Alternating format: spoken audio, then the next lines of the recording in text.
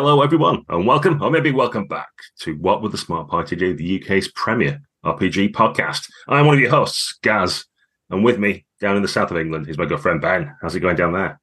I'm like a room without a roof. It's that good. I don't even know what to make of that. I'll assume it's good, though. You seem to be positive, so I'm going to assume that we're all good. Yeah, I'm fine, man. I'm fine. Welcome back to everybody on the call. Lovely. Good. And once again, we've got a returning special guest. We are a river to our people. We have, all the way from the States, Mr. Rob Schwalb. How's it going, Rob? Great. So great. It's wonderful. It's all sunshine and rainbows here in the land of opportunity and fear and loathing. The sunlit uplands. Yeah. Thank you very much for having me, gents. I really appreciate it. Well, that's what. Thanks for joining us. Thanks for spending some of your valuable freedom to come on the show and chat to us. I know in great abundance across the pond. So we want to talk about your games, obviously. We've had them before. Listeners can go back and catch up on that if they want to. We may cover some of the same ground, who knows.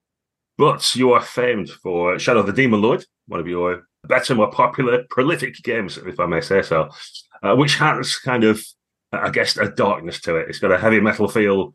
It has demons in the title. There's a certain, you should say quite about it, that people will gather.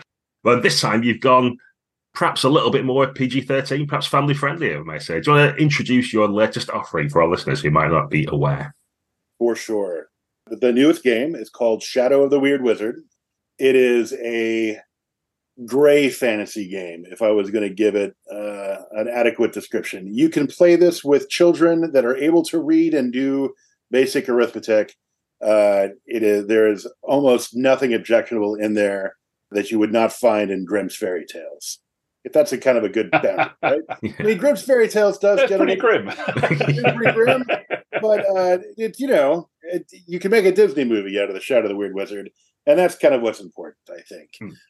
And yeah, it's currently running on Kickstarter, and we had a crazy first day, and we're continuing to rock it on. This game, for the careful readers, may guess that this game world exists in the same cosmology as the Shadow of the Demonlord.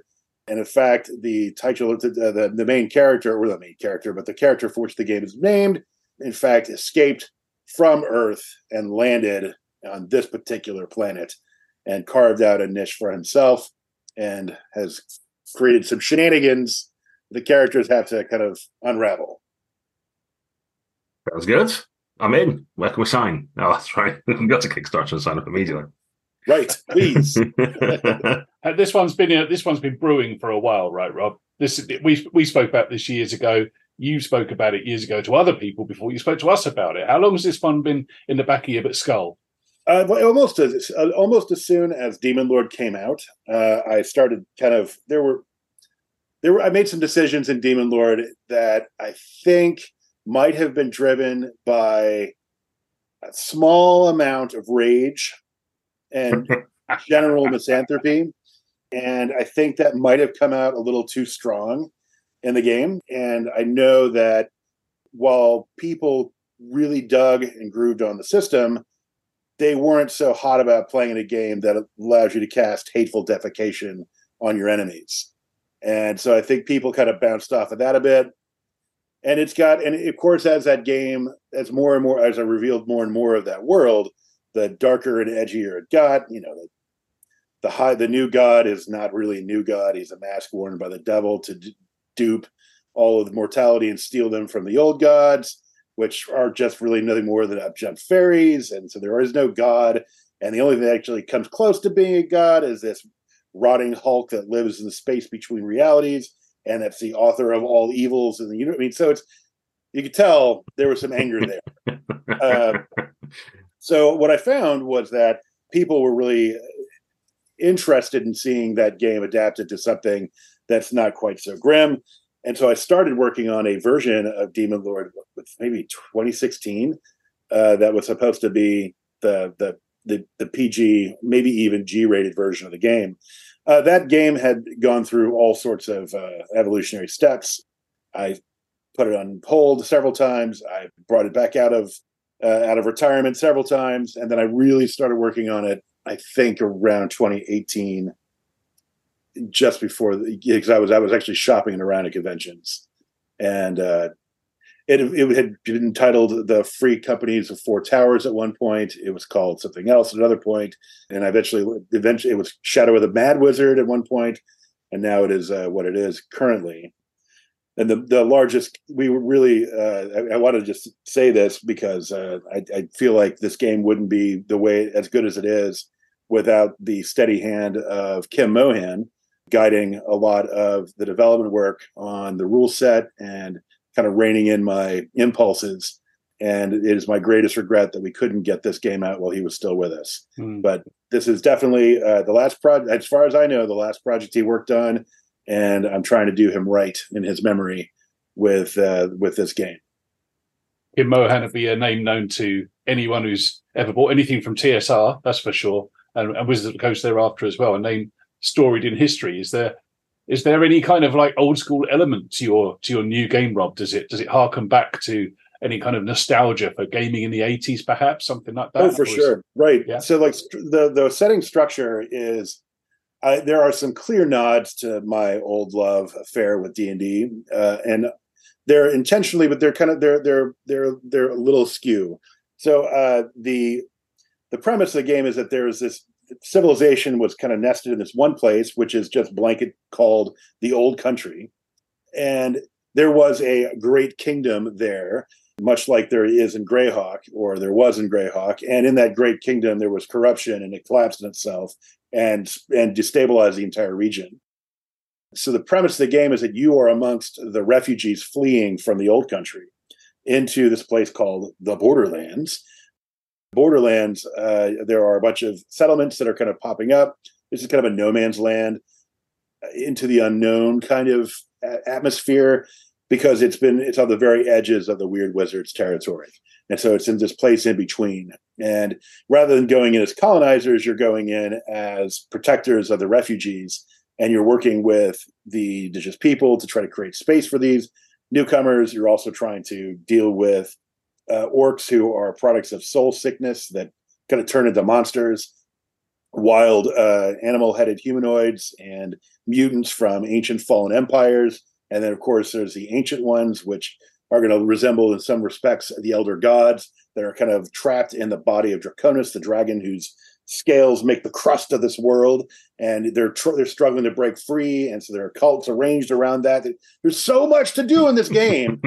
There's so much to do in this game, and it's rooted deeply in the wide-eyed wonder, I think, that we all had the first time we played any role-playing game, right? Where it's like the sense of endless possibilities, and that's kind of what I was aiming for with this.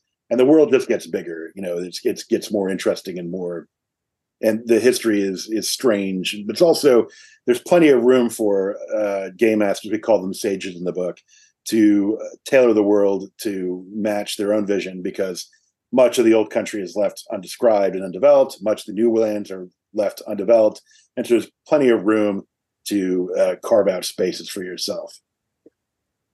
I've got super excited again already. I love your style and delivery and fervor for this game. There's too many. There are some. I think fantasy is one of the hard ones to do, isn't it? There's a lot of us called fantasy heartbreakers out there where people have written games, and there are orcs and there are dwarves, and it's not. You kind of like what's good though, and what I like about your description and what I get from your work as well is you're always like, you're thinking what would be cool in a game. I'm going to pack loads of that stuff in here, and I'm going to have lots of implied setting.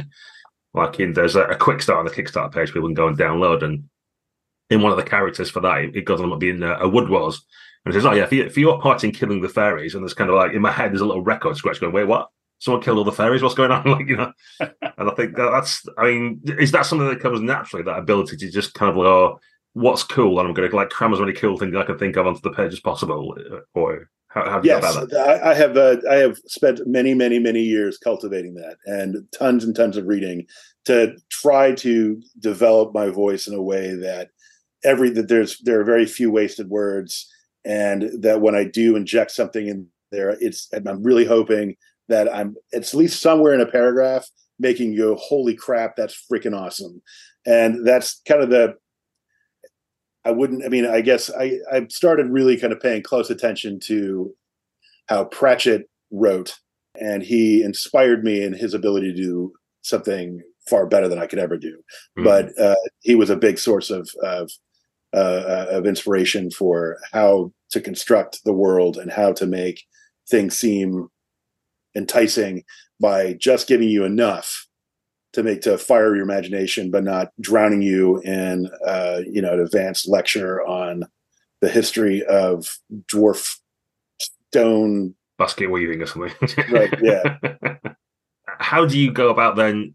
I guess, given what we've said, this harking back to the 80s, that there's a lot of familiar fantasy stuff. There's kind of folklore and fairy lore and stuff in there, Grimm's Tales maybe. How do you manage to get something new, I guess, out of old material? Like, is it just the way you present it? Is it just slightly shifting stuff sideways or looking at it from a different angle? Yeah, I think there's always an opportunity there's a reason why let me start again. There's a reason why a lot of the things that have lived so large in fantasy have been there and have had a longer life expectancy. And I think it's because maybe it's some sort of collective unconscious embrace of these archetypes that keep showing up again and again in fantastic stories. But like even like the Cat of Lepus, if I pronounced that right, I think I did. I was like thinking about what are the old classic monsters that come from Pliny's and Louis Borges' bestiary and a bunch of other sources. And I'm trying to grab all these guys because I think they're important to kind of the cultural identity of what this thing is, if that makes any sense.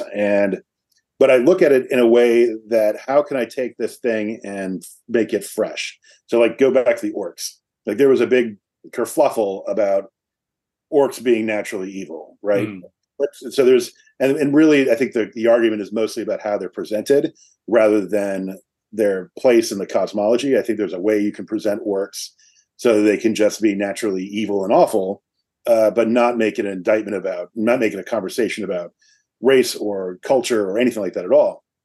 And how I decided to go about this was that rather than make orcs a people that's created by some one-eyed god who's also evil, and so they're a reflection of his image, rather I decided that orcs are just a byproduct of ancient one corruption that is that is kind of bound up inside of that the earth dragon god that sometimes comes to the surface. And when it does, it infects people, it poisons their soul, and turns them into bloodthirsty, nasty, disgusting creatures.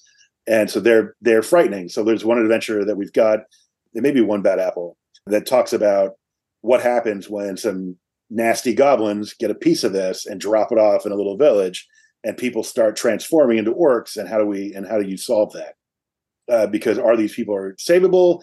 And like in Demonlord, it'd be like, absolutely not. There's no way you can save them. And you're going to have little children running around turning into orc children. And you're going to have to confront the fact that you're going to butcher them. That's not what happens in Weird Wizard.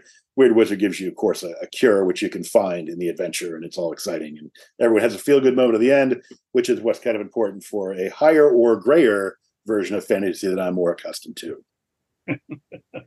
So when you're writing this stuff, especially for Weird Wizard, Rob, over the last few years, and you're sort of sketching out your idea for orcs, is there a point where you put your pen down and go, right, I could go left to Demonlord, I could go right to Weird Wizard with this? The concepts must be kind of neutral at the beginning, I guess, and then you see which direction should I take these in? Because you could go in one or two or more directions with anything, I suppose, whether it be a dragon or a plot or a magical item or an ancestry. How do you know which way to go with it?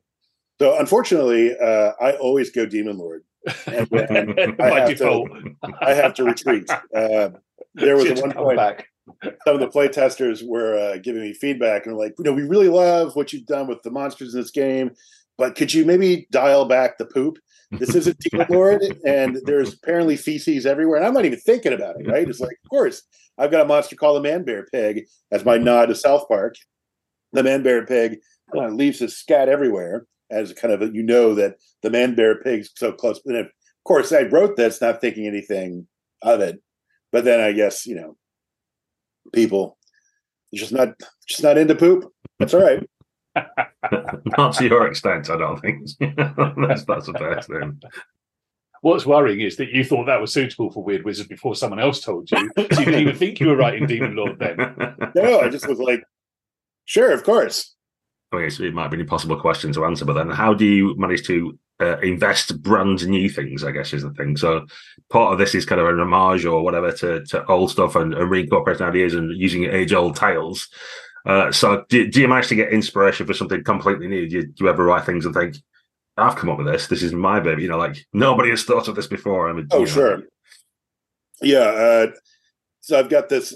I'm often looking for ways to carve out new territory from a very well-trodden road, and so I look at ways that not only do I take existing creatures and modify them in a way that make them more interesting or more suitable to the present tastes, but I'm also looking for ways to do things that are unique. I'm thinking about like the mutants that are this degenerate peoples that have been twisted by dark magic from long, long ago, and they're kind of a warning about what happens when magic is just let to go inside of a society, and when it completely corrupts the leadership and is then exploited as a resource.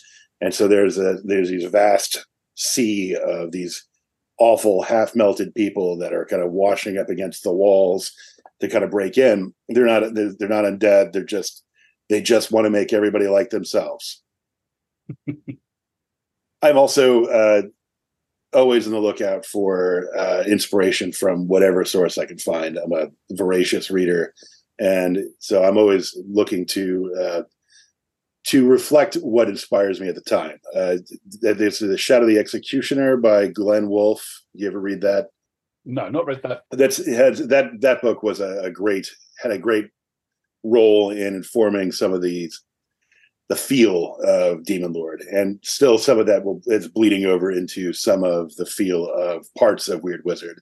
It's not bleak. It's bleak, but it's not bleak to the sense that it couldn't pass, if that makes sense. Mm-hmm. Mm-hmm. Yeah. So you've got a history of D&D designing and things like that, and obviously we've talked about the TSR-ness of this game, and you've mentioned it's a fantasy game and all the rest of it. But the systems, although it does have a D20 in it, it's somewhat of a departure. But it does feel adjacent enough that people who play D&D wanted to try a different game could hop across without too much difficulty. And there's some familiarity there. Would you say is it an easy step across? Would you recommend it? And what sort of what features have you got that you would say perhaps make it a better game or a better experience, arguably? Right. I totally did that on purpose too. Right. I know what it's like to have a gaming group who is like, we're just playing D&D. That's the common tongue in the land.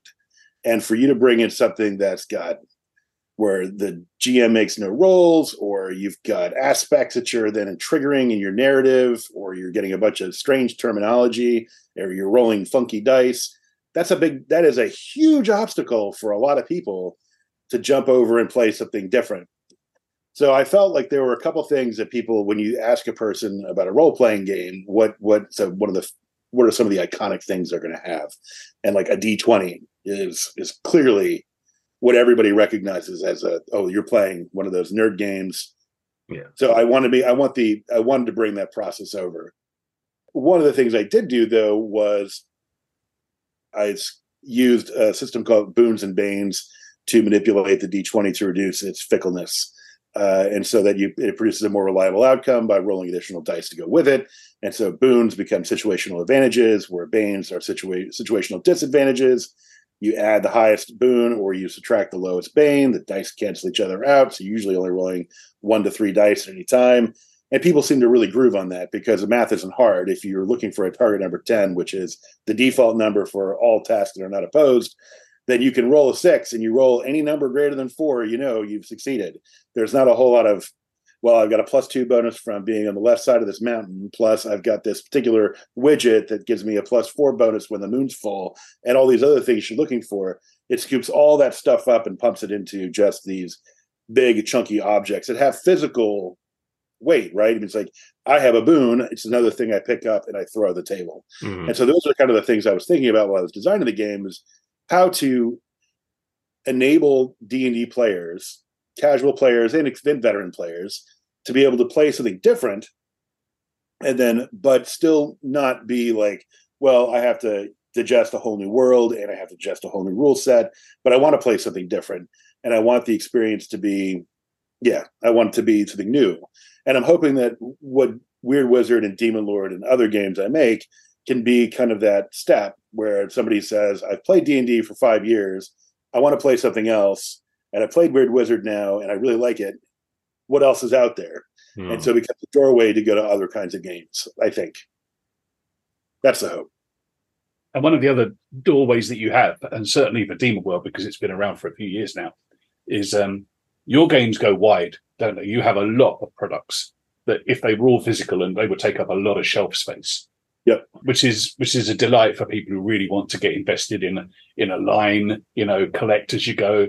But you've got adventures, you've got source books, you've got magic material, you've got absolutely everything. And it keeps on coming at such a pace. And you've done Punk Apocalyptica in the last couple of years, which is I'm still getting my Kickstarter rewards from. It's still coming through on a regular basis. Weird Wizard stretch goals are already looking like a really good, strong package of stuff. So these worlds are deep and wide, but as you say, so accessible. I mean, are you making a rod for your own back with the amount of stuff you're promising people here, Rob? Well, I mean, the thing is that I was going to do these products anyway, right? It's not like I wasn't. Spoilers. So with the two, the only thing that has to be out by August of 2024 are Shadow of the Weird Wizard and Secrets of the Weird Wizard and the Screen. I want to have all that stuff shipped out. And then I really like the fact that I'm crawling into their inboxes every 2 weeks or so with something new, right? Because that's awesome and exciting is that, man, I haven't read this adventure yet, and I've got another one I can do, which then says, hey, and these adventures are super easy to run, so I'm going to go ahead and do this instead of doing this other thing when I know I have a very limited amount of time because I'm getting so much great content. And so it's kind of the strategy of the start was to give you everything you need. Like, I don't want you to have any excuse for nothing I've done can stop you. You just have to make that decision that I don't want to run Demonlord.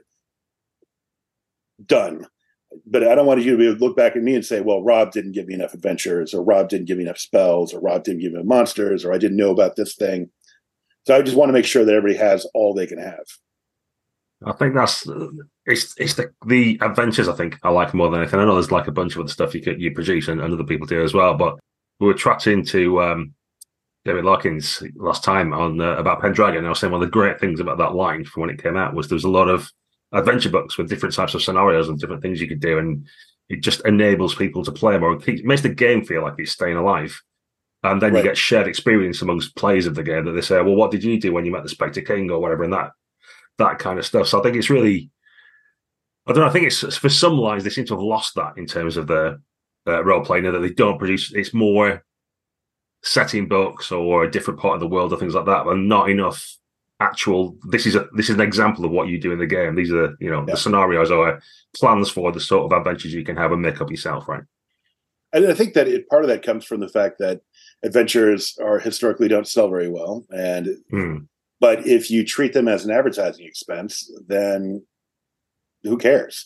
I mean, I make an adventure sell for $2. I spend $300 for the half-page piece of art of the front. It's going to take me a very long time to break even on that adventure. But if that adventure sells 5 more copies of Demonlord or Weird Wizard, it's worth it. The thing, too, is that I think that a lot of people find that, as I said, adventure writing is very hard. It's not. It's the hardest part of the entire enterprise is coming up with ways to anticipate what the players are going to do or to kind of answer those questions.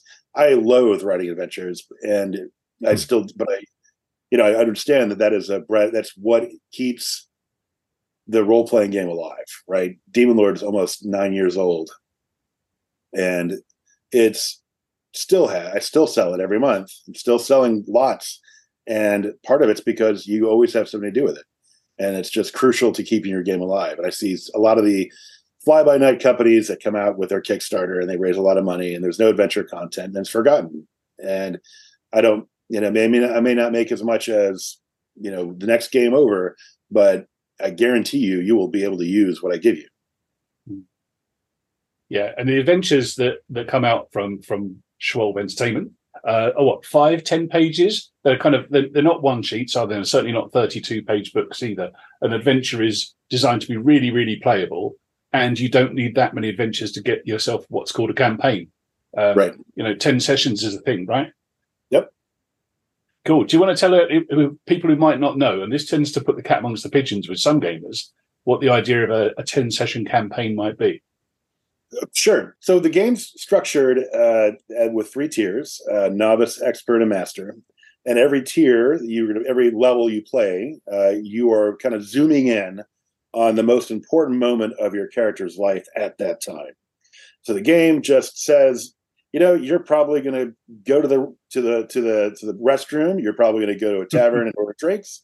You're probably going to run a business, and you're probably going to go on a bunch of minor adventures, and you might do some training. But I don't care, and neither does anybody else at the table, that's what you've done. You want a really cool story, and we're zooming in on this really cool story, and we're going to tell this cool story, and it's in one session, and you're done, and you're out. Because we don't want to have Johnny can't make it next week, so we have to put it off. No, Johnny was there for that session. He gets to play. If Johnny can't be there next time, no big deal. We've got a new adventure we're going to play through. That's the main goal. Second goal is that I don't want ever to be a situation where the campaign sputters out because you've promised your players 20 levels of gameplay or 30 levels of gameplay or whatever your game currency is for gameplay adventures are. And then you've spent 3 game sessions trying to get up 1 level, and then you never get to the end, which is the best part, right? The best part's when Orcus crawls out of the abyss, or Asmodeus slaughters, invades the abyss, or a god dies, or something else happens. Those are the big events that are so exciting. And by pushing that off into an unreachable state at the highest levels of the game, or whatever metric you're using to measure that, seems absurd. So by giving you a 10-session, 10-adventure, 10-quest campaign, collapses that down to the highest, most exciting moments. So it's like watching Star Trek Strange New Worlds. You get 10 really great episodes, and then you're out. And you can do it again as often as you want, because there's going to be, right now, 20 adventures plus 2 full campaigns for a Weird Wizard, which is 4 campaigns worth of content. Mm-hmm. So that should be plenty. And who doesn't want to try out all the little gadgets and gigawares and all the other stuff that you spent your hard-earned money on? If you've got like a dozen ancestries and you're tying yourself to one of them for the next 3 years of your actual life, that's no bang for your buck either, is it? Right. So, you want to mix it up a little bit and try some new paths and try some new stuff. And here we go again, make it a seasonal, like they do with the best TV shows, as you say. Yeah. Yeah, I've been having that argument with people about Star Trek. We'll not get into the full discussion here, or that's another separate podcast. But I like the original series, and it is, it's pants because it was made in the 60s or whatever, but it's good. Like that is Star Trek to me. That's what I grew up with when I was a kid, sort of thing. And then the Strange New Worlds has kind of got back to that, and it's not quite Monster of the Week, but it's sort of, as you're saying, you're like, each episode is this is a story, and then we're done with that story and move on. And there's a through line. Right. Some of the problems that Star Trek's had to prove, like the Discovery and other ones, is like they've made the through line the story, and if you miss one, you're kind of missing all of it. If you're that Johnny didn't make it last week, now you suddenly don't know what's going on anymore, and So yeah, and I think certainly I'm not touching that analogy anymore, but yeah, from a gaming point of view, you want what's the cool thing that's happening, or to hark back to Pendragon we talked about last week. That's like one scenario is 1 year of your knight's life, and then you move on a year. And you have a Winterfell or whatever, but now it's a year later. Now what cool thing happens in that year? We don't need to know about how you looked after your beehives back at Demesne Manor or whatever else. Like, we'll just assume all that's happened. Yep. But what's the dragon doing? Like, how's things advanced in the war against the Saxons or something? So yeah, fully on board with all that. Tick. We do like that kind of stuff. And talking of pace, one of our often used phrases is no game suffers from too much pace. So quite often in convention games, we do find people may not play to the level of activity that we used to, let me put it that way. We've listened to, obviously, some of Rob's Basement, your podcast, where you've done actual plays. And I do love, again, your action. You very much slam the table and going, fast actions, slow actions, next, who's doing the what? This is happening, what's going to happen next? So, I do recommend people go and listen to that. But Do you also write the game with that in mind, that you're expecting people to be like, full throttle, put your foot down, and let's get gaming? Oh yeah. I don't want to mess around with elaborate backstories or any of that stuff. I mean, I know that's fun for a lot of people, but that is stuff that you can do outside of the group play experience. And so I want the adventure to be, boom. We don't worry about a half a page or even a full page of exposition about what's going on and what the necromancer feels about Mary, who lives in the village two villages over. We want to get right into it. There's an adventure, a quest for a Weird Wizard that's coming out, which involves a rival adventuring group. And there's this necromancer in disguise who shows up, and he's trying to feed adventurers to this spider monster that lives in a cave in the hills. So the characters are going in this tavern scene, and they're talking to other people and play some games and do this other stuff, which is intentional, right? Because it's going to be like a kind of a poke at the whole. We'll start in a tavern, but then you get wind of this job, and these other people you've met steal the job out from under you. So the characters are then going to run up to go catch them, so they can make all the stuff, only to find out that, oops, this is all really bad, and we have to solve it. Other adventures are like, we start in the middle. We start immediately with, you open with a fight, kick the door down, monsters come pouring in, and then go from there. Or if you've already assumed that you've negotiated the deal, or you've already been recruited, and you start at the mouth or the door or the dungeon or whatever the situation's going to be. Because I just think that time is precious, and I think people can do about 4 hours in a sitting, and that's about all they can do, if they can do that. Yeah. Yeah, if you think about a lot of movies, even now they're getting to 3 hours and stuff, a lot of people are getting antsy in those. Yeah. Anything longer than that for people to sit down and concentrate is asking quite a lot. Yeah, I'll bore you with the story as I do with other people, but I did play with another designer in one of his games. I'll not call him out, but there was just a ludicrous bit at the start where we were being paid some money. So this is a one-shot at a convention, we're going to play some money, and another player wanted more money. And it's like, what? So we're going to roll dice now to get some more money? You're not even saying an amount. It's just a nebulous. And then we failed anyway, so we had to do it for some money. And the whole adventure was like that, with just kind of, why have we not got to the good bit? Why have we not? Right. Where's the demons and stuff? Yeah, I think that made me crawl out of my skin. Yeah. Yeah, and it was worse because it was GURPS as well. So there was a lot of. I tried to run up some stairs and I had to do it in 1 second increments. So it took me 5 rounds to get to the top of the stairs. Wow. And then the demon jumped off, and I had to run back down again. I mean, I'll not go on. But it would have been worth it if you'd got more money up front. That's right. If it was for some more money, it would have been. But it was only for some money. Right, but some money, not enough. So do you handle stuff like that in your game, like I don't know, counting arrows or having coins or getting paid for jobs or whatever? How are Kevin's driven? What gives them their motivation?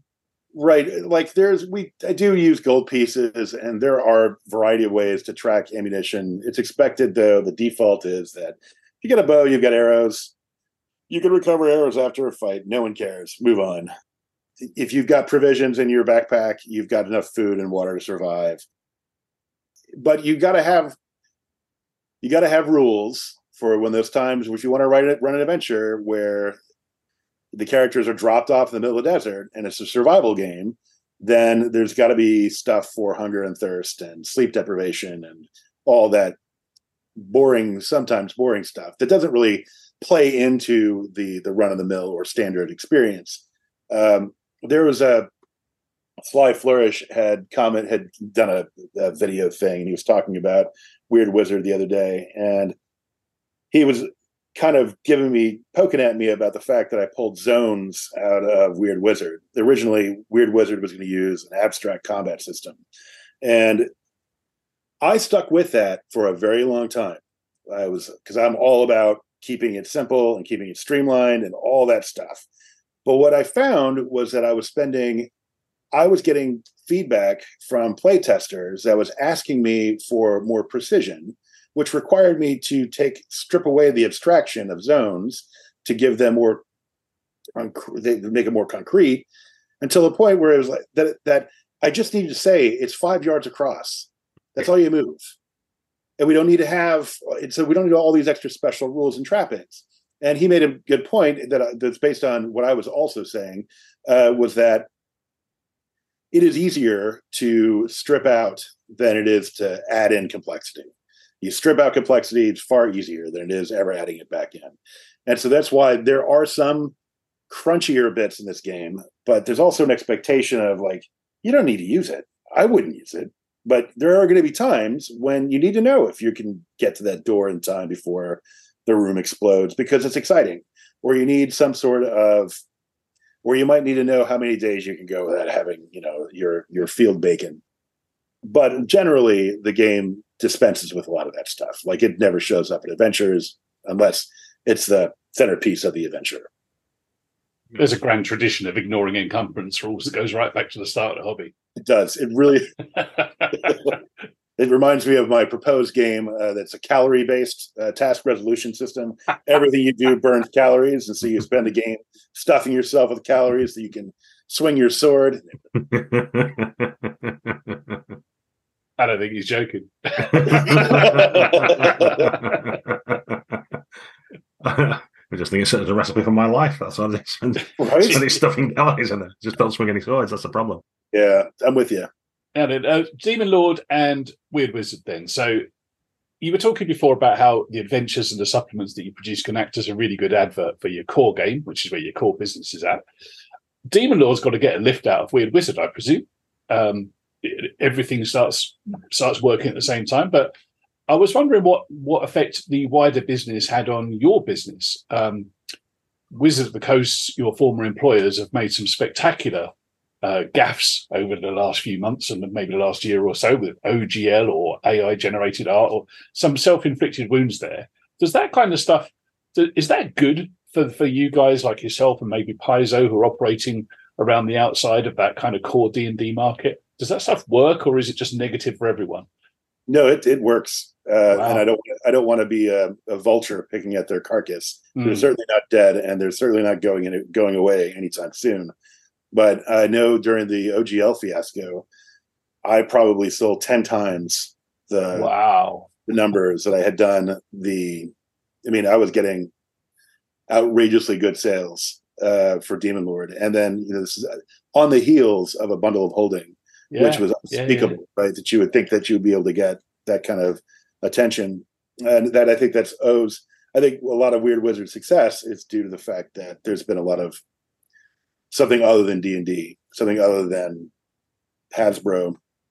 And it's a shame, but it's also, it's part of it. I think that they're in a very strange situation of having to keep one foot into the hobby of old and still be answerable to investors, and that's I don't know what that looks like. I guess I do know what it looks like. It looks like what we're getting, but I think it's really good that D&D can still be even if it becomes even blander and more vanilla, and where you just don't have any of the things, the hard edges that made D&D such an interesting thing to fool around with. It's still a great entry drug. And, as long as D&D is healthy, I think the rest of us can eat. Yeah. And certainly allows a lot of those companies that just put out a new 5e compatible source book to raise their $1 million and move on. So, got to keep those guys in good shape too. I got a message today from a good friend of mine who goes is Matt, who's at Steamforge Games. So they delivered the Dark Souls game, the RPG. Right. And he's coming at number 5 in the old IC ratings. Number 5. He's right up there. And that's after a quarter where, there was the OGL stuff. But also, they got the D&D movie out there, which apparently didn't see a surge in sales, but what it did was stop the rot. But yeah, to see something like Dark Souls in the top 5 is absolutely incredible. I mean, he's just the guy who lives down the road from me. He's an independent like yourself. Yeah, there's so much money in D&D right now, and that it makes it's exciting because it can mean that if you can land a license and you're willing to get in bed with wizards, then you can make a pretty good living, which is something that you couldn't have said during 3rd edition. No. I mean, a lot of people made a lot of money up front, and then 3.5 tanked it for everybody. Until I remember, if you put the D20 system logo on the back of your books, it was a poison pill for any you would never move it. Yeah. So it's interesting to me that there is such an appetite for it, but I also think it's because of just it being the zeitgeist, right? I mean, it's what's D&D is popular because it's popular, and it won't be forever, and ride that wave. Yeah. Which then, of course, makes me wonder why the hell I'm not just working in D&D. But the thing is that, but really, what I don't want to give a corporation any more money. I'm a tiny company, one guy with contractors, and we do the best we can with what we got. And I believe I have got a vision for what the role playing game should look like, and I'm just chugging along as best I can. And I think that this pond is still pretty. There's still room for other versions of other takes on fantasy, and my hope is that people will take their training wheels off and look for something else. Yeah, and you at the time of recording, Kickstarter for Weird Wizards, it's only a couple of days old, really, isn't it? And it's north of $200,000. It is. And because I'm obsessive compulsive, I'll give you an actual number. It is 229,609. Oh, okay. Which in pounds is 180 or 603 for our English listeners. Both currencies. That sounds like a lot. But is that for your expectations? Is that above, below? It's the thing about Kickstarter is that if the money you're going to make on Kickstarter just pays for the Kickstarter and everything you make it for it, right? I'm not going to be spending that on sex workers and blow. It's going to be it's all going into art, and it's going into printing cost. I mean, to get the books printed, it's going to cost me $79,000. Whoa! Right. So I mean, that's not like if I do 10,000 units of both books and a screen and a slipcase and the deluxe book. I mean, I'm looking at $85,000, and I don't have to print that many, and I might not print that many, but I mean, if I want this game to live, I don't want to go back to reprint in 2 years. So it's kind of so then you add $50,000 worth of art, you've got editing fees, and you've got layout fees, and all the other little bits and bobs that you have to do, and then eventually you realize that all that money is gone. And so, but what? Not to be a woe is me, but really where the money comes in is what sells afterwards. In the time, there'll be enough product out there that this will, it'll be fine. It's like doubling. It'll eventually double the size of my SKUs for what I have for Demonlord and Weird Wizard, and gives more options for people to kind of get into my philosophy of role playing games. So what's your thoughts on Community, not the TV show, but there's obviously a fractured community out there, I'd say now. Like me and Ben have struggled a long time to find out where do you go for general role-playing chat, and I don't think there's a place. There's kind of lots of little groups and Discords and Facebook groups and whatever. Everybody has their own tribal thing. So what's the Demonlord or the Schwalb kind of community like, if you have one? We have a very strong and vibrant following on Discord. That's probably where almost all the discussion and magic happens. We have a small but fierce group on Facebook, and then the various translations have their own followings. So there are Italian fans and Brazilian fans and so on. It is kind of strange that we're as fractured as we were. I mean, back in the day, EN World was the place for all role playing. Well, I mean, it's D&D, but you still had enough room for other games. Circus Maximus was kind of the same thing there too. But I think the rise and conquest of social media has kind of moved that into Twitter and Facebook and whatever other flavors are out there. And those have kind of killed off a lot of that kind of big melting pot effect that RPGNet used to be, and other sites. I mean, granted, those places still exist, but out of the format ourselves kind of thing.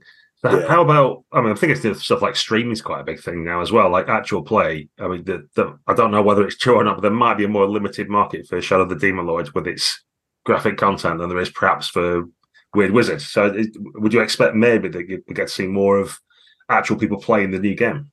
I certainly hope so. I think going to be brutally honest. I think the pandemic broke me in a lot of respects. And so I had a couple really hard years there in that. And so my ability and interest in taking charge of like having a live play where I run is below zero. Mm-hmm. I think I would probably rather doctor elderly patients' toenails than run a game on a stream. That said, I would love it if people would bring their games to a larger audience, because I think that's another way of playing role-playing games. And I mean, the old crusty guy that lives inside kind of recoils a bit from that kind of whole experience. But I also understand that people absorb role-playing games in a variety of different ways. I mean, some people never actually play the games, but just use them as bathroom reading, or they just love the idea of thinking about what it would be like to run the game. And there's nothing wrong with that style of gameplay. And it's still a gameplay because you're still thinking and building and tinkering and coming up with cool ideas. And even if you're a spectator and living vicariously through your favorite voice actor who is running their character in some super popular streaming game, that's also super cool. And so I think I was always sad that Demonlord didn't have, like, there wasn't just this big groundswell of like, we need more defecation and we're gonna talk about that every week. But I also recognize that not everyone is as refined as I am. That's right. There's no accounting for taste, is there? Wizards are managing their own shit show on a fairly regular basis. You'll be okay. Well, Vox Machina, that big old cartoon that got kickstarted. I was pleasantly surprised by it, to see it with what we have over here, 18 certificate. It's quite grown up. They get sweary and stuff. Do they? Yeah, surprisingly so. Yeah. It's adult, I suppose, or it certainly isn't. It hasn't got a tiny little unicorn and a dungeon master with a bald head and white hair. So there's room for everyone in this hobby, and I suspect, and I suspect you know this too, that Demonlord is going to do very well out of Weird Wizard. Weird Wizard's going to do really well out of Demonlord, and if they're two different flavors of ice cream, what's the cross compatibility like? It's inevitable that people are going to want to know. The engine is essentially the same. Mm-hmm. That said, there are different expectations about what the play experience is going to be like. Where Demonlord was always billed as a horror fantasy game, that means the game's kind of tilted against you, right? So it's going to be harder than D&D should be, or any other fantasy game, on the grounds that this is a horror movie and there's no expectation of survival. On the other hand, Weird Wizard is more heroic fantasy, more exploration and adventure and doing good for the world and trying to shine a light against the darkness and expose the evil and do all that fun, gooey, happy-feely stuff that a lot of kids enjoy. And so the game is more in favor of the players. So your characters are tougher, spells do more damage, your paths give you a little bit more bang for your buck. Monsters can be threatening, and I think certain monsters are going to be just a lot more threatening. But I think that's also important to establishing some sort of narrative truth to the world, in that if you're just a Joe Schmo warrior type dude with a sword, you're not going to go rushing off to go fight the dragon or the demon that comes crawling out of the void, because that's just poor tactics. You just shouldn't do that. Right. But yeah, if you know how to play Demonlord, you know how to play Weird Wizard, and vice versa. You are going to feel like you've got more things you can do in Weird Wizard. I think largely it's going to be true. But Weird Wizard obviously is not as disgusting. So, yeah. Yeah, I mean, unless players want to introduce that themselves, but that's everyone's table's their own, isn't it? Right, and I've toyed with the idea of having like a black edition of Weird Wizard, where there might be a special rule book if you really want to inject some nasty stuff in there. But I don't think. I think just the fact that I'm even doing a Howl of the Void as a stretch goal, which covers demons in the void, that's probably as far as we're going to go. And even these demons are not going to be Demonlord demons. If you want a black edition of Weird Wizard, then play Shadow of the Demon Lord, right? So you've already written that one. Yep, it's done. I don't need to do it again. Excellent stuff. So, I mean, you're obviously quite buried in the Kickstarter and doing your own work. You're quite prolific, as we've already discussed. But do you get much chance to look at other people's games or other stuff to kind of get inspiration, or just to see what's happening in the world? I do buy a lot of stuff. I don't often get to crack the covers. I've got Hell Knight over here somewhere, Into the Odd, Necrobiotic, and I also have Gods of Metal Ragnarok. I got the new Marvel superheroes game by my buddy Matt Forbeck, Dragonbane. So I've got all the stuff, and I will look at other games and see what they're doing. But yeah, I'm ashamed. I have lots of product, but very little time to kind of go through it. I'm hoping that once Weird Wizard's out of my hands and in the final editing phase, I will be able to take a breath and start enjoying the bounty that I have reaped for myself as tax write-offs. So I stood next to Jonathan Tweet at Gen Con UK years and years ago now, and I'm a big fan. I was like, "Hi, Jonathan, how's it going?" We were having a nice chat, a real nice guy, and he was leafing through the crates, like you do, looking for stuff. And I remember he bought All Flesh Must Be Eaten, which is a fine game from back in the day. And he got every single supplement at the same time. And there was quite a few for All Flesh Must Be Eaten, loads of nice little hardbacks. It was probably about, 18 inches worth of books. And he got the whole lot in one go. So, well, good luck with that. And then about 15 years later, I don't think he's read more than one of them. I guarantee it. It's just, if he's still got it, it's on a shelf somewhere, like we all do. We're all the same, aren't we? Just can't help ourselves. No. Like, I'll see it. I saw the Sarah Frazetta launched the Fire Knights miniatures board game thing. Yeah. Of course I backed it because Fire Knights was a pivotal film for me as a prepubescent young man. And then as it became a pubescent young man, it was also equally important. I love that stuff. And yeah, I'm gonna back it. Will I play it? I don't know. It doesn't matter. Yeah, it doesn't matter. Like you mentioned All Flesh Must Be Eaten. I've got it sitting on my shelf too. So there's some fine stuff in there. I keep going back to games from the 90s. There were so many fresh ideas, and they're all getting kickstarted again now as veteran games, aren't they? Like, as remixes and revamps and what have you. Yep. Is there anything you'd like to go back to from like your early writings and have another crack at it if there were a market for it? I would probably the one thing that I would love to do again would be to do a custom tailored system, brand new, not adapting any other game engine, to Black Company by Glenn Cook. Oh, wow. Yeah. I did that as a D20 source book at the very, very earliest days of my career. I would love to go back and do that as a full blown role playing game. The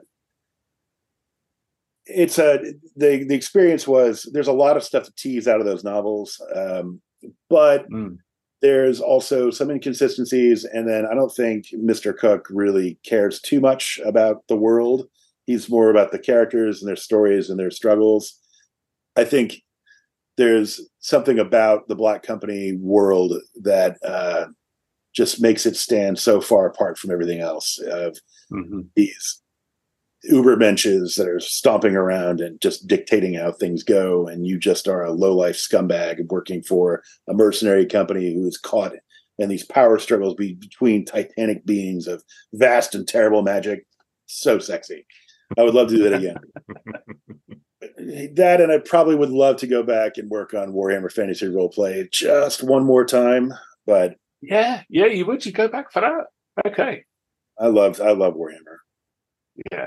That's obvious if you read your stuff. It comes through, doesn't it? You can see the DNA all the way through your stuff. Yeah. And I worked so hard on Second Edition on this because I was the line developer for that game. And because Chris I think I took over shortly after the second or third book. I think it was Realms of Sorcery as the first one I developed.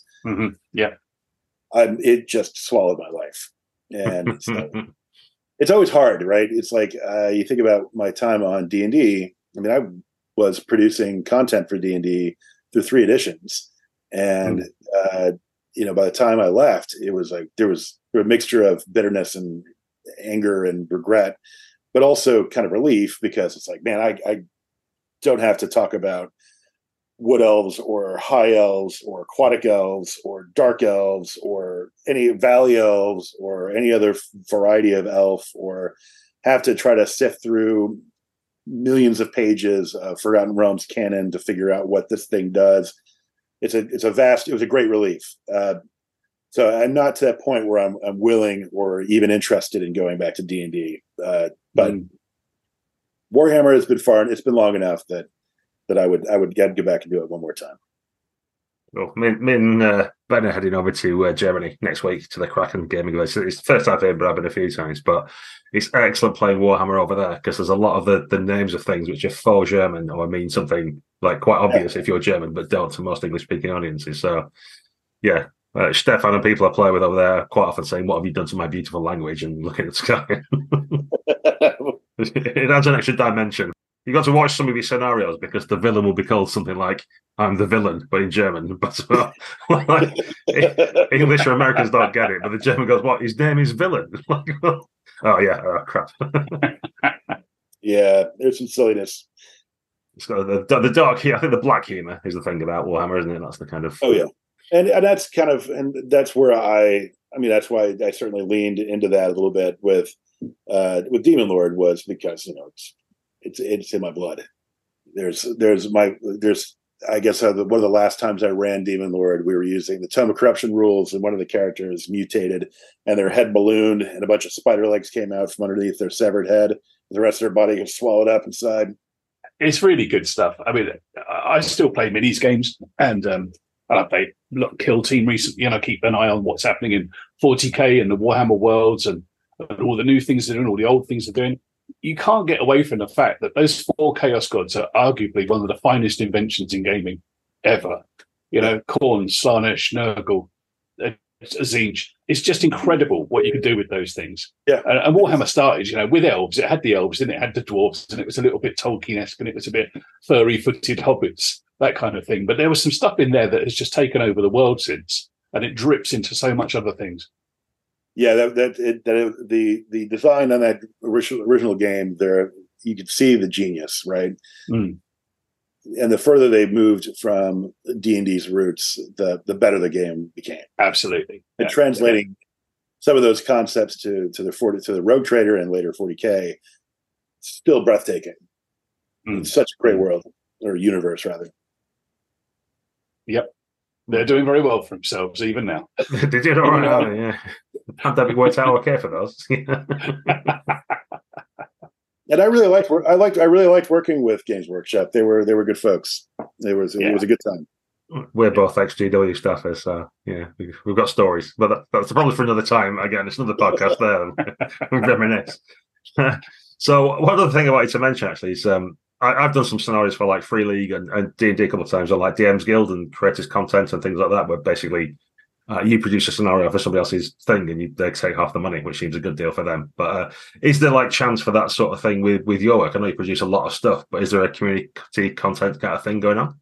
We have one for Demonlord called Disciples of the Demonlord, but it's the same deal, right? You're still going to split the profits between the publisher. I would certainly adjust that if I could. If Weird Wizard hits a certain level, though, and I've got a price tag in mind, I'm opening the game up, and we'll use the OGL or the Orc license or something else to make that happen. Because I know that if we hit a certain dollar amount, there's enough interest there that allows me to relax and let other folks play and do what they want with it. Because between you and me and the listeners, I don't know how many big games I've got left in me. Right? I mean, I've turned 50 next year, and this was a long process.